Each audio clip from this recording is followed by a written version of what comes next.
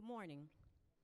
The scripture reading comes from 1 Peter chapter 2, verses 18 through 25.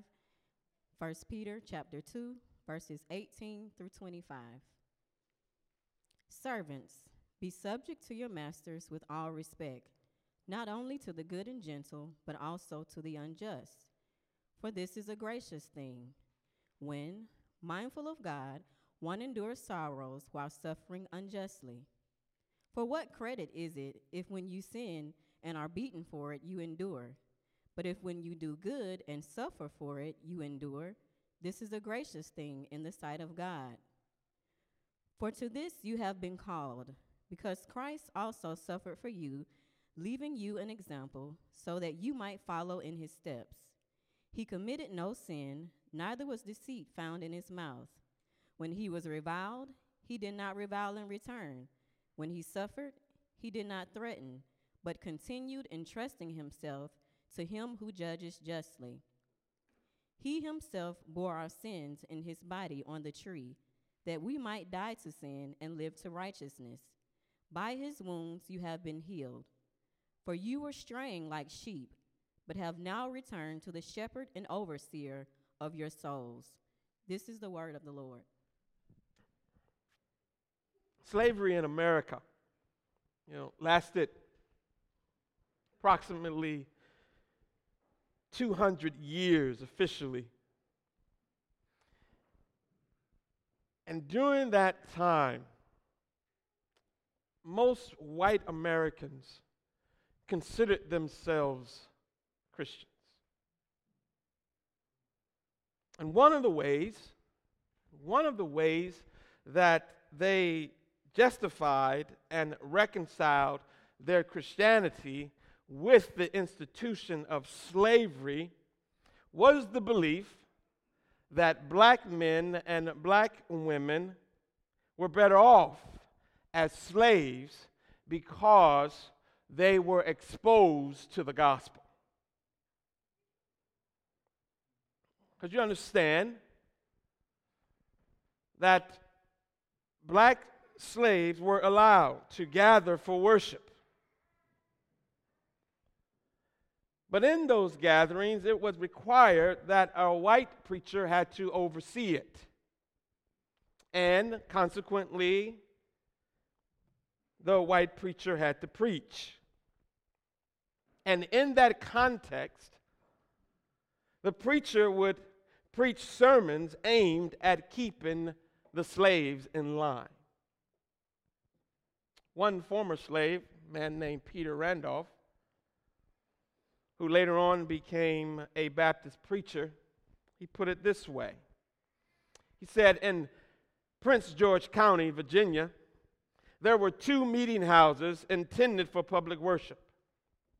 Both were occupied by the Baptist denomination. These houses were built by William and George Harrison, they were brothers, that their slaves might go there on the Sabbath and receive instruction, such as slave-holding ministers would give. The prominent preaching to the slaves was, "Servants, obey your masters. Do not steal or lie, for this is very wrong. Such conduct is sinning against the Holy Spirit and is base ingratitude to your kind masters who feed, clothe, and protect you." Many of these so-called Christian preachers, beloved, therefore would use texts like Ephesians chapter 6 and verse 5. They would use texts like the ones that we come to this morning in 1 Peter chapter 2 and verse 18. And these texts were used, or better yet, they were misused. They were misused in an attempt to keep slaves in subjugation and accepting their abuse and their bondage. But it is important for us to understand, beloved, that the Bible is not a book of bondage. The Bible is a book of freedom. The gospel comes to set men and women free. And anyone, beloved, who uses the Bible to justify bondage or to justify abusive servitude is misreading and misusing the Word of God. Texts like these, Ephesians chapter 6 and verse 5, and 1 Peter chapter 2, beginning in verse 18, texts like these are not written to keep men and women in bondage. In fact, beloved, if you understand these texts properly, these texts come to men and women in bondage, showing them and reminding them, one, that you are actually free, and two, that you have the power now in the gospel of Jesus Christ to live freely for God even while chains remain on your feet. That's important to understand as we come to difficult texts like these. It's important to understand these texts are given so that men and women know that even in bondage, God is with you.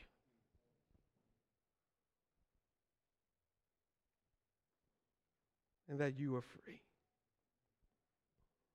It's important to understand because despite the inconsistent and insidious use of the Bible by some, gloriously, Christianity thrived among the slave population. Thrived amongst the slave population despite the misuse and despite the abuse of the Word of God in that context. It thrived despite that because of the sovereign power that is the gospel of God. The Bible reminds us, right, in Romans chapter 1 and verse 16, the very familiar passage of Scripture, that the gospel is the power of God. It is the power of God to overcome sin. And the sin that it has the power to overcome is not just my sin, but it's the power to overcome sin in others, unrighteousness in others. It is the power of God to live for Christ in a faithless world. It is the power of God to live godly in the face of ungodliness.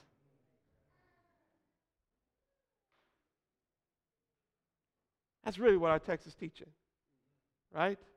That's really what it is teaching. It's about the power of the gospel. And how do you live godly in the midst of ungodliness? How do you live faithfully and free in the midst of unfaithfulness and bondage? You live by the power of God. You understand the power of the gospel. And it frees you to serve Christ despite the sin of others. Our text this morning, I think, raises and answers the question: how do servants or slaves live godly in the midst of ungodliness? And the answer is clear. They do so through the gospel, through the power of God. And last week we saw this, didn't we? Last week we saw this in our call to submit to governments, just and unjust. This morning we see it in the call of servants. We see it on the domestic front of servants and slaves being subject to masters, both just and unjust. just. And our text this morning reminds us of this practice of submission that is based upon the person of submission. This practice of submission that servants were called to is based upon the person of submission who calls them to it. See this practice of submission, right? Chapter 2, verses 18 through 20 reminds us, if we didn't know so already, that our closest relationships are often our most challenging ones. Whether it is husband and wife, whether it's parent and child, and in this case, servant and master. Our closest relationships become our most challenging ones to live faithfully for Christ. None more so than the relationship between a slave and his master. It's difficult. It's difficult for our 21st century ears to kind of get our minds around the idea of slavery and the common and acceptable practice of it. But in the time that Peter was writing, when he's inspired by the Holy Spirit to write these words, slavery was common and acceptable. In fact, the question in society at that time was not so much if you should own or have slaves, but the question was, how were you to treat them? Now, it's important for us to get some context as we seek to wrestle with the issues in our own history here in America, that we understand that slavery was different in the time of the apostles. Slavery was different than in our country. Their slavery was not race-based. Their slavery was not perpetuated by the cruelty and inhumanity and the violence of man-stealing and racism. In fact, most in this context were domestic workers, servants and wards of the homeowner. But even though the vast majority of the people to whom Peter is writing as servants were domestic workers, and they were wards of those who owned the homes in which they resided, it was still an unpleasant experience. And being a servant was attended with many cruelties of exploitation and abuse, both financial abuse and physical exploitation and abuse. So it's important to understand, beloved, it's important to understand that the slave system, wherever it is practiced, is a wicked thing. For it undermines and it destroys the humanity of both slave and slave owner. No one desired to be a slave. That was not the goal of life. No one wanted to be in this type of servitude. But, beloved, when the gospel comes, okay, and the gospel doesn't just come to people in circumstances that they desire to be in.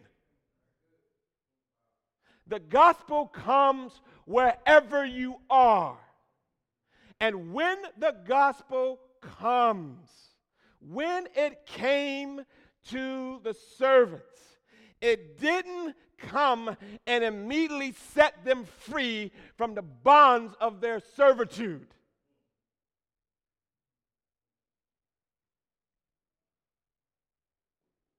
But what it did do, beloved, and what it always does, is that no matter where you are, it comes and for the first time, it sets you free to live for the glory of Christ.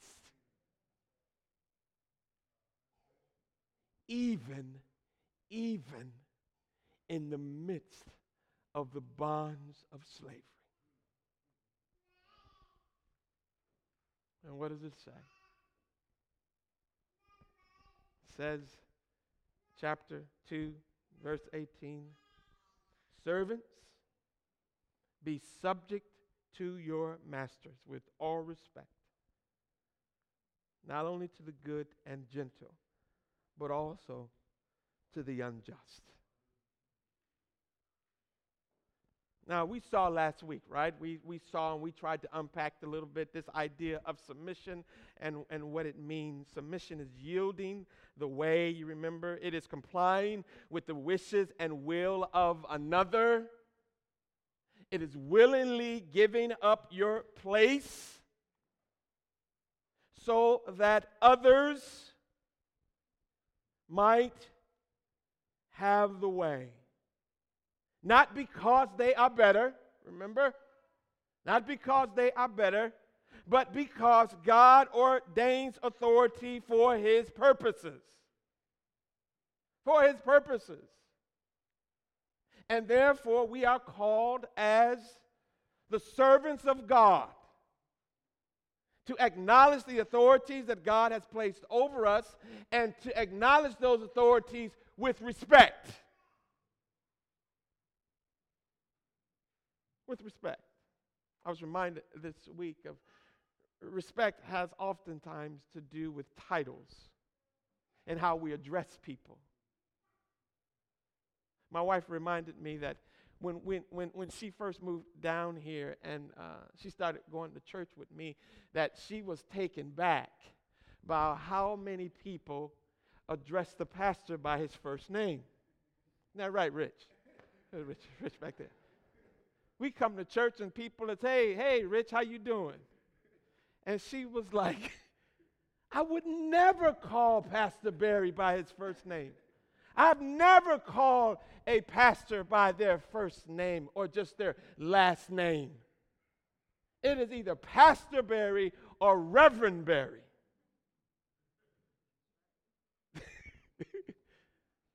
And the idea, beloved, don't get me wrong, the idea is not that those who are addressing the pastor by their first name and those of you who address me by my first name are not showing disrespect. But in my wife's understanding and many understanding, respect often is demonstrated in how you address people. And addressing them by the title that shows the authority which they have been given. That's why I mentioned last week that I never called President Trump Trump or Obama Obama. It's President Obama. President Trump. No matter how much I might dislike their policies or even dislike the person, God says to be respectful. And for me, that means addressing them with the title.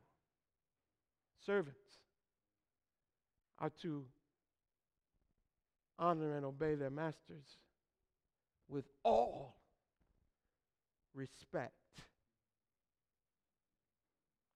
Addressing them with the authority that God had ordained them to have. And beloved, I as we saw last week, we understand that this is not easy. This is not easy.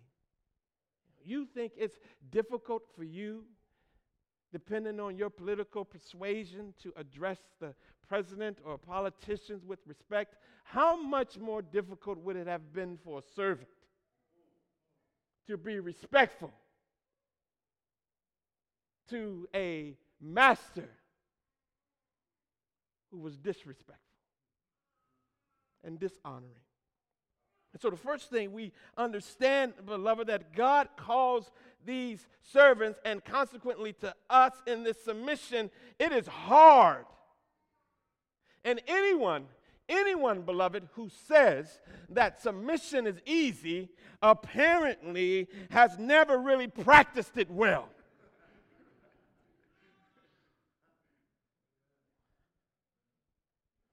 And it would be particularly difficult for a slave. It's one being held against their wishes to practice submission. And if told that you were to practice submission and your master was a good master, a just person, then perhaps you could find your way to doing just that. You could find your way to submitting to them and being rewarded for your submission with great success. But the Christian servant here, beloved, is called to submit to the mean and the unjust ones.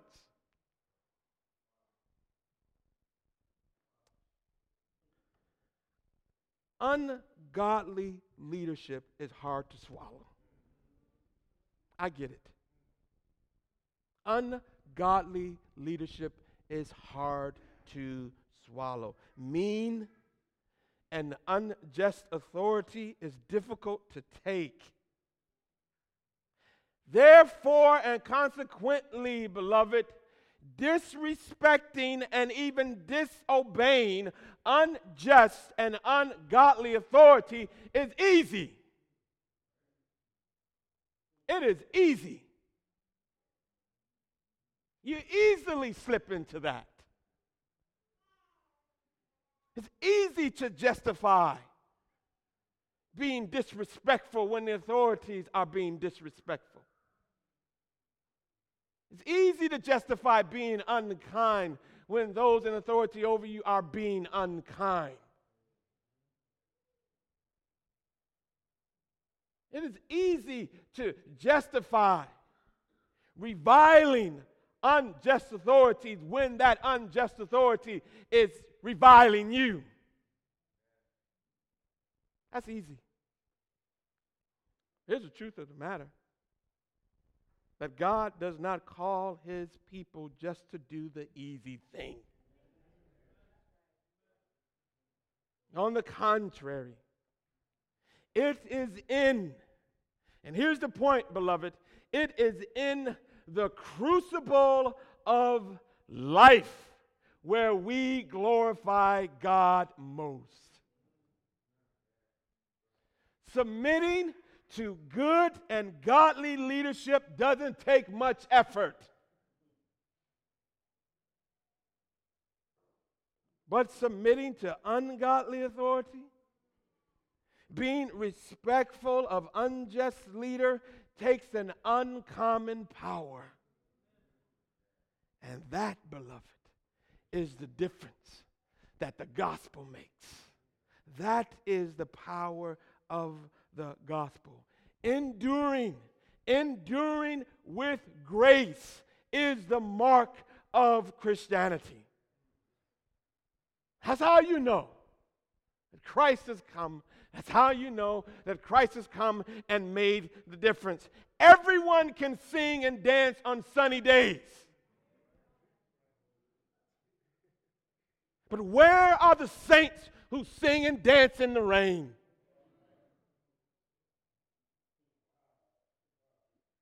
Everyone, beloved, everyone shouts hallelujah on the mountaintop.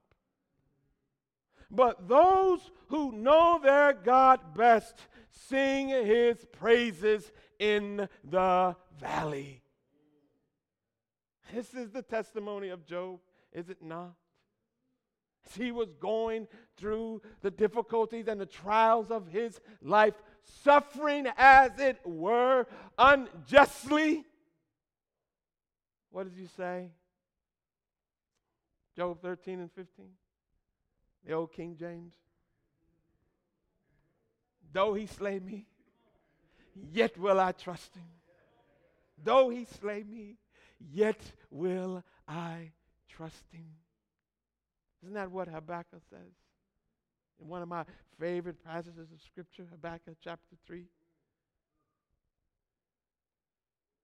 Though the fig tree should not blossom, nor fruit be on the vines, the produce of the olive fail, and the fields yield no food, the flock be cut off from the field, and there be no herd in the stalls, yet I will rejoice in the Lord. I will take joy in the God of my salvation.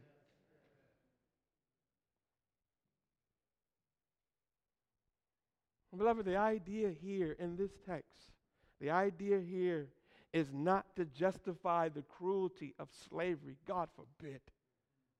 That is not the point. The lesson is not about the slaves. The lesson is not about the slave owners. The lesson here is about the grace and the power of God in the gospel of Jesus Christ. That even in the toughest circumstances, you have in Christ the power to practice submission.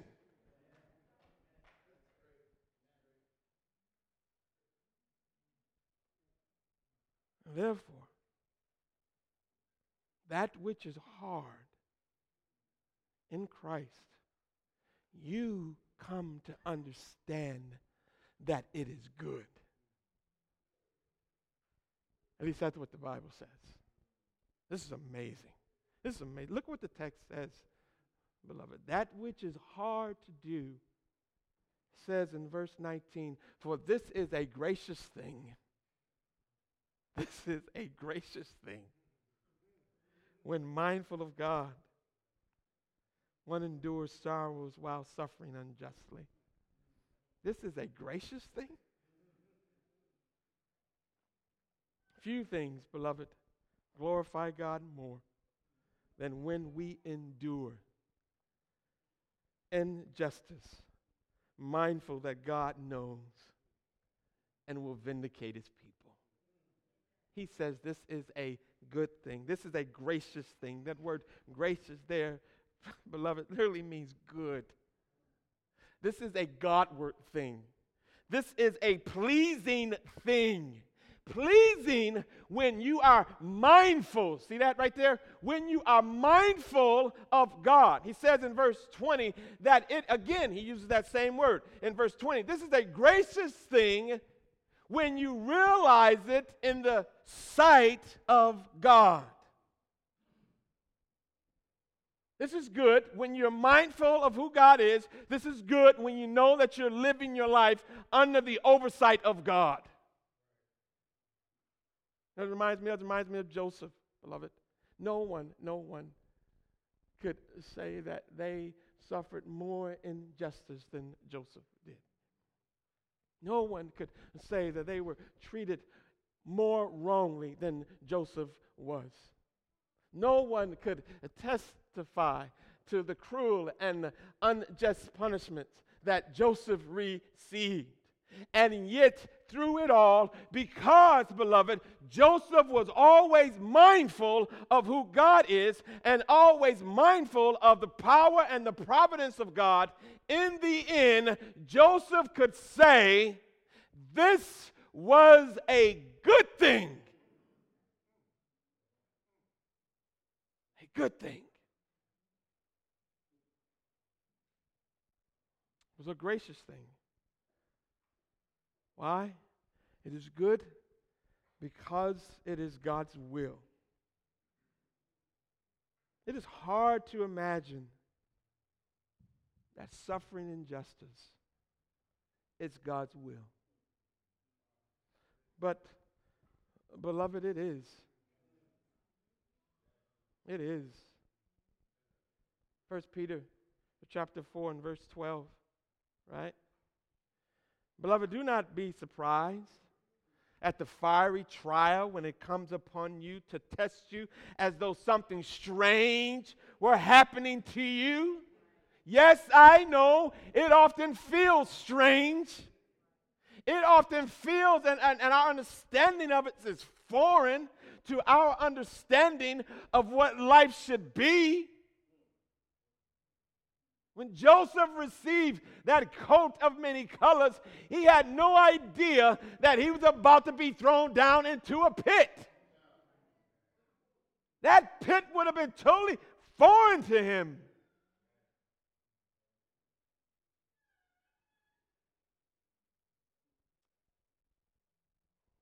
It may feel strange and seem foreign, but beloved, this is the pattern of the saints in the world from the very beginning.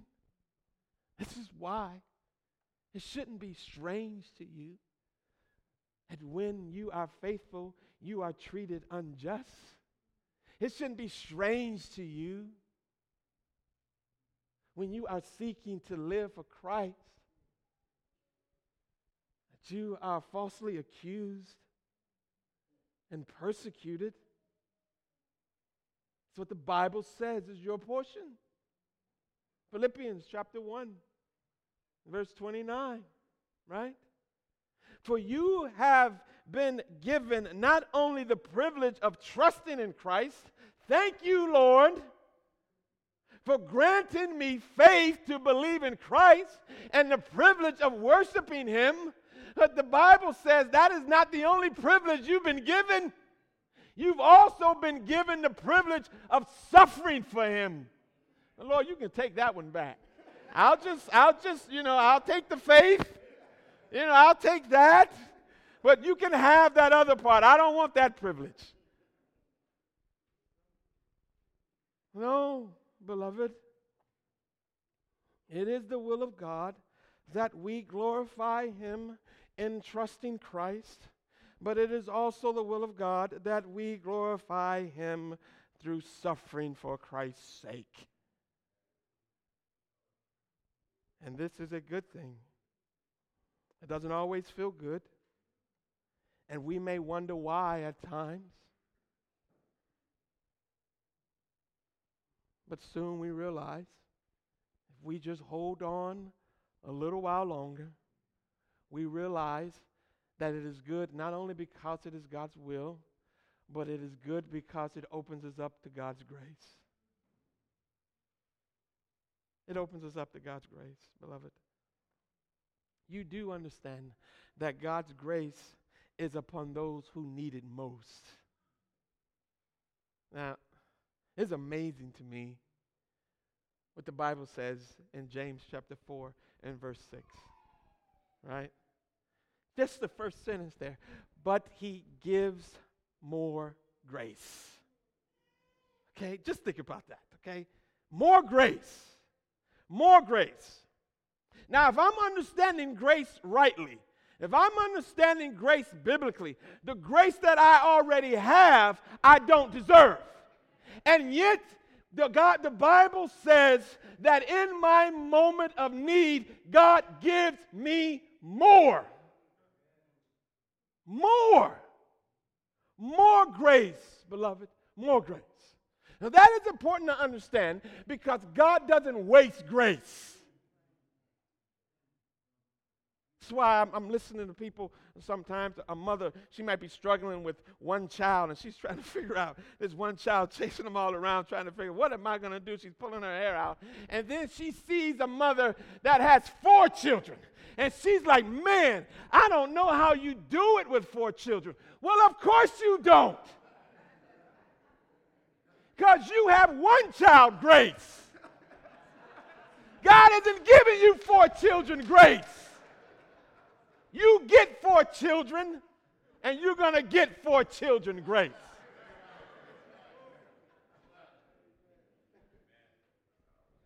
He's not wasting His grace.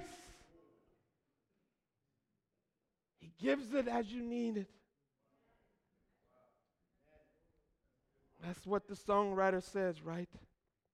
He giveth more grace when burdens grow greater. He sendeth more strength when labors increase. To added affliction, He addeth His mercy.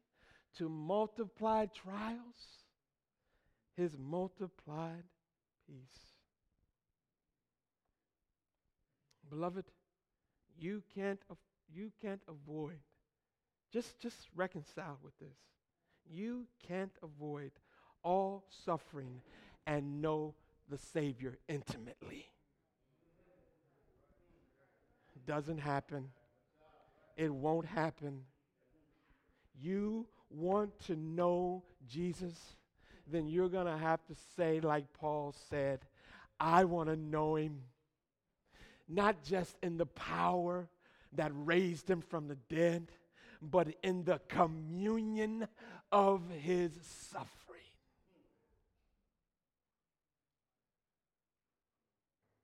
In the difficult moments, that's when Jesus shows himself best. Because those who are practicing this submission, as difficult as it seems, are doing so because he has set the pattern for this submission. And you look to him as the person who exemplifies this submission. And the submission that the gospel requires, beloved, is the submission that because of the gospel, Jesus Christ accomplished. Therefore, understand that submission demanded is submission demonstrated. Christ did it for us. He went there. He been there. He did that. When I was in high school, I remember one day going out to football practice. As we were making our way out to football practice, one of the other players came along, and I guess he had been in a class where they were talking about leadership and what leaders do and things like that. And so he came up to our coach, and he said, "Coach, I learned today that a leader never does anything, a leader doesn't ask his followers to do anything that he himself isn't willing to do." And the coach said, "Yeah, that may be true. But I'm not about to go out there and run 5 laps around this field, but you are. Now get on the field."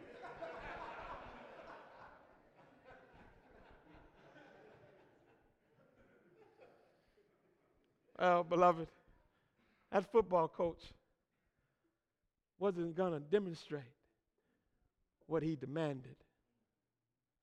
But God never asked of us anything but what he himself is willing to do. And so we see it here, beloved. God doesn't require of us anything that he has not already done in Christ Jesus for us. And that which we are called to do, indeed, to suffer and endure injustice, is because Jesus Christ did it first. He suffered in our steps. We suffer in his steps. That's what the Bible says, right? We suffer in his steps. Verse 21. For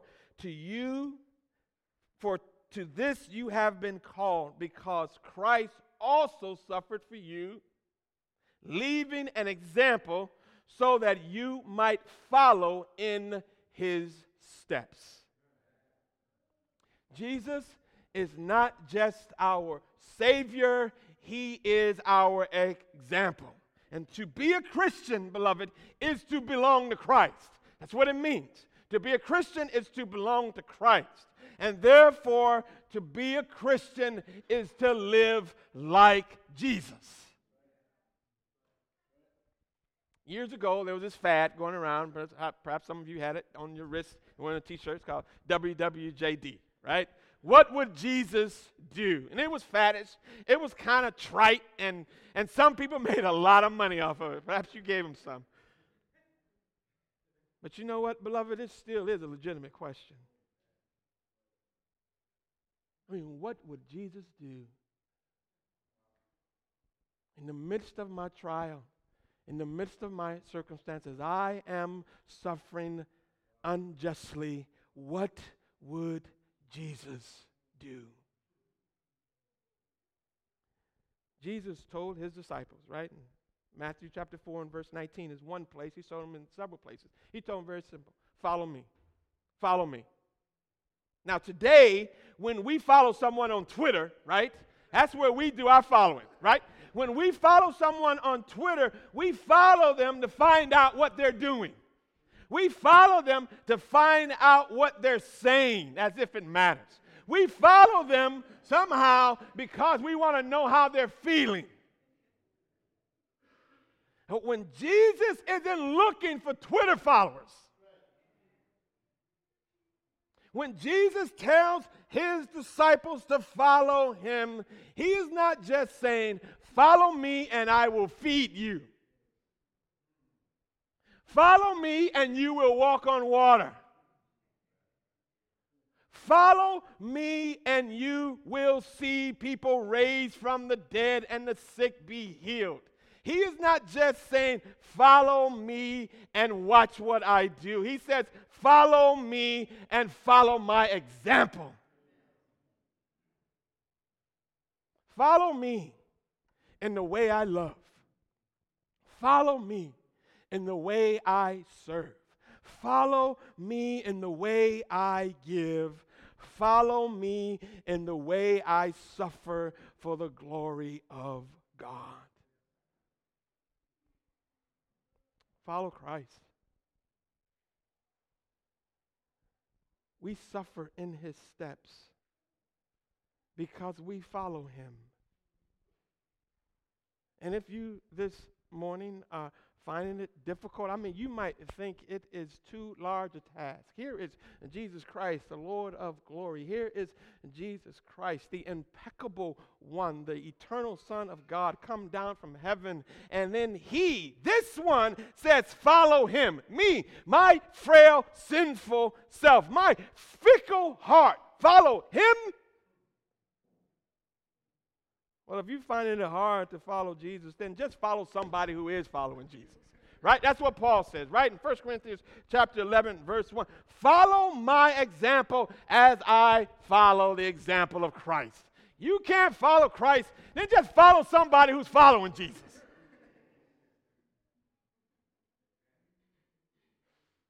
Follow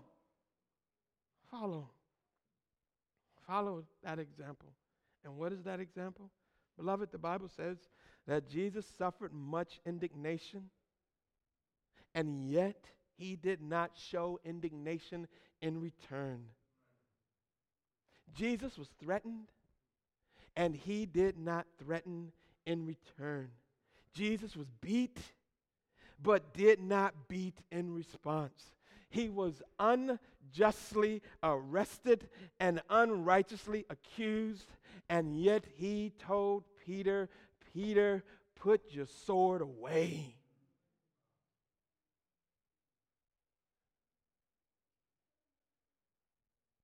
And this is the Peter, the one who pulled the sword in defense of Jesus, who is now saying, put the sword away.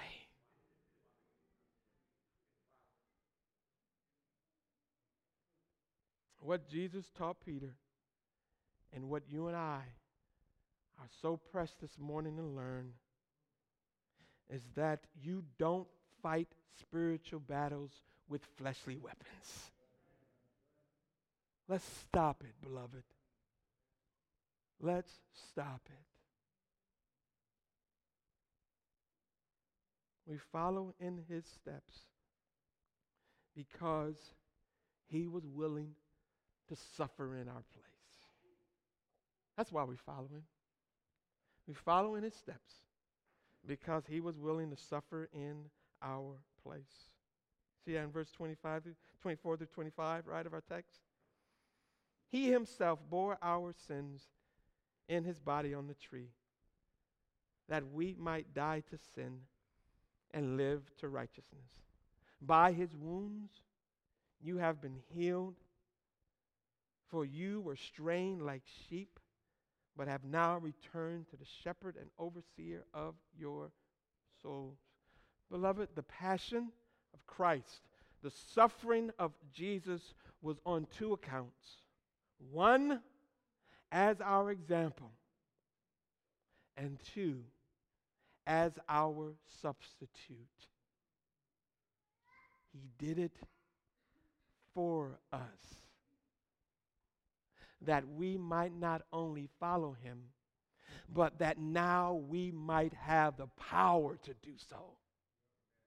He doesn't just tell us to follow him. He makes the way. And in dying on the cross and redeeming us from our sin and giving us Holy Spirit empowers us now to follow after him. He did it for us. He did it for you. He bore your sins. He bore your sins.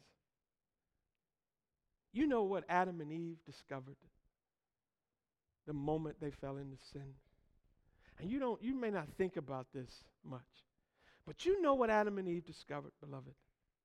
They discovered how heavy sin is. I don't think anybody has ever felt the weight of sin like Adam and Eve did until Jesus Christ upon the cross.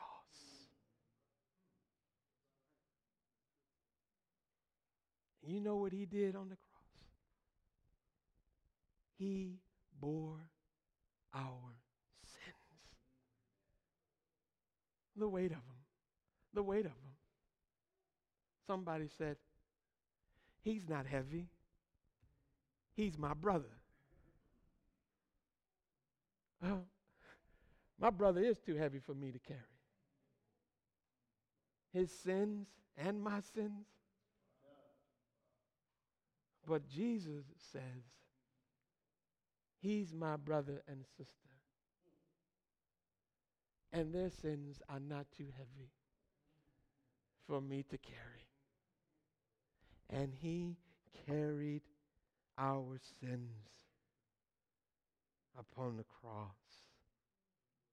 But he didn't just bore our sins, beloved. The Bible says he also took our punishment. The wages of sin is death. The Bible says that the soul that sins shall die. Sin requires bloodshed. Yours or Jesus Christ? Which one will it be?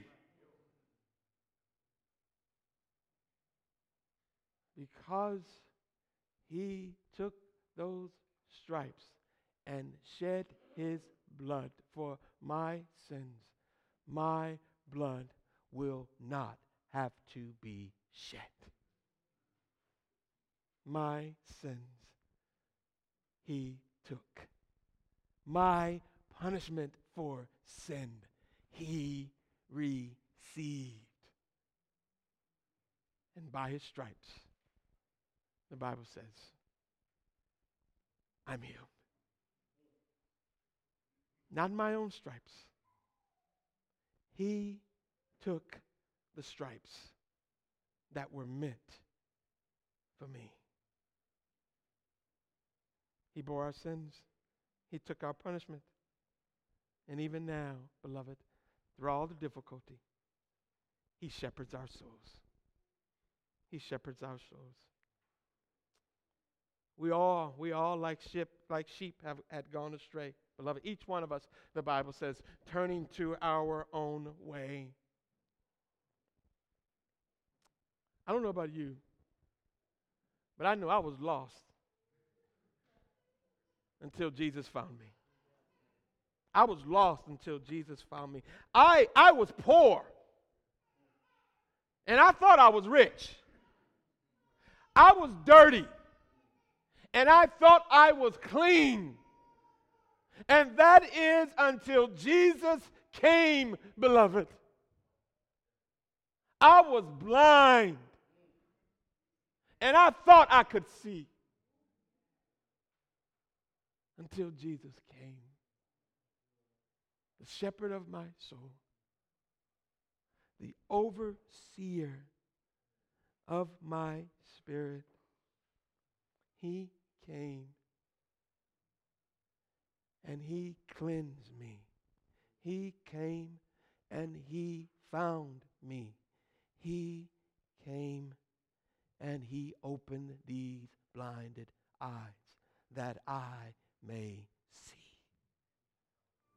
The songwriter says, my sin's too heavy for me to carry. He bore my sins for me. My guilt too great for me to take. He took those stripes for me. For me he lived and for me he died, that I might live for him. For me the cross, him crucified, that I might live for him. He came to seek and save the lost and all who call on him. He paid the price, whatever the cost. Now all I give to him. For me he lived, for me he died, that I might live for him. For me the cross, him crucified, that I might live for him. He is the pattern, and that's why we can practice for the glory and the majesty of our God. Let us pray.